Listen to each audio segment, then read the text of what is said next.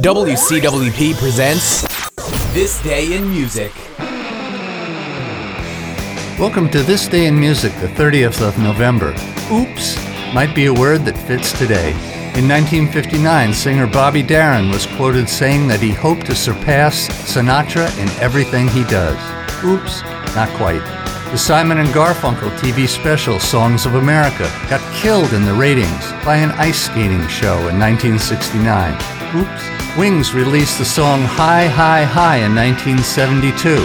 Oops, not their best. Remember the Beatles song Taxman, a George Harrison rant against Britain's high tax rates? Well, in 2002, Harrison left his $168 million fortune to his wife and son, depriving the taxman of $68 million. Oops, really sorry to hear that. And that's it for This Day in Music.